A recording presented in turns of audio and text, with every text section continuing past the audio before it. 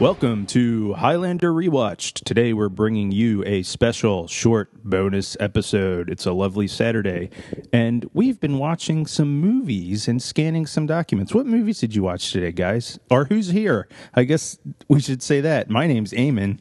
Hey, this is Kyle. And this is Keith. We're the Rewatchers. So, Keith, Kyle, what movies did you start the day with? Or I guess it's just one movie, really. That's right. Yeah, so before you got here, Eamon, Kyle and I watched the documentary by Miss Elizabeth Grayson, Amanda from Highlander. She did a series? Amanda? That's right. Yeah, that's a whole, I thought we were all just dance enthusiasts, yep. But this actually adds a whole new layer of meaning to this. She wasn't in Highlander the Raven, though, right?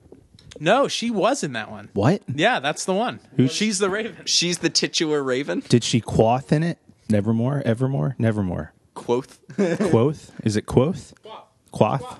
Quoth. I like good. This is good content. All right, so we watched her documentary Dance for Joy, which is available now on Vimeo, and we'll provide a link for the documentary, but everybody should check it out. And Kyle, what is the documentary about? So it is her following these instructors and students who are offering effectively dance therapy programs for people with Parkinson's disease and fibromyalgia and other forms of physical, illnesses that manifest physically, in using movement and the power of dancing to alleviate their symptoms.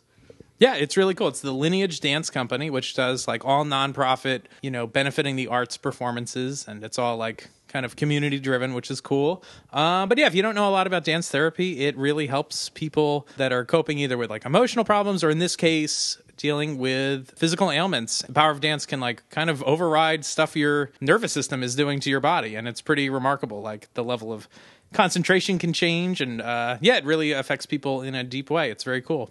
And that includes the instructors. It's pretty interesting to see the way working with these clients actually affects the dance instructors themselves and the change that they see in them. Yeah, so if you're a Highlander fan and want to support Elizabeth Grayson, check the movie out.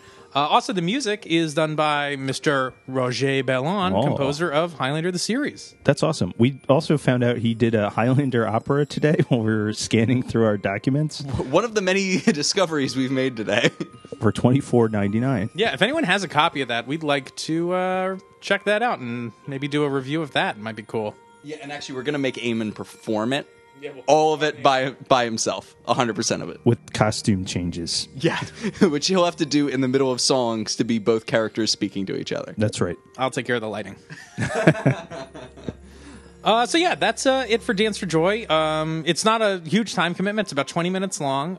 So, pop it on. It's, not like you have to sit down for hours to watch a documentary. And it's totally worth it, especially if you're not familiar with what dance therapy can do, or if it's someone in your family is maybe in need of that sort of treatment, or it's something you haven't thought about.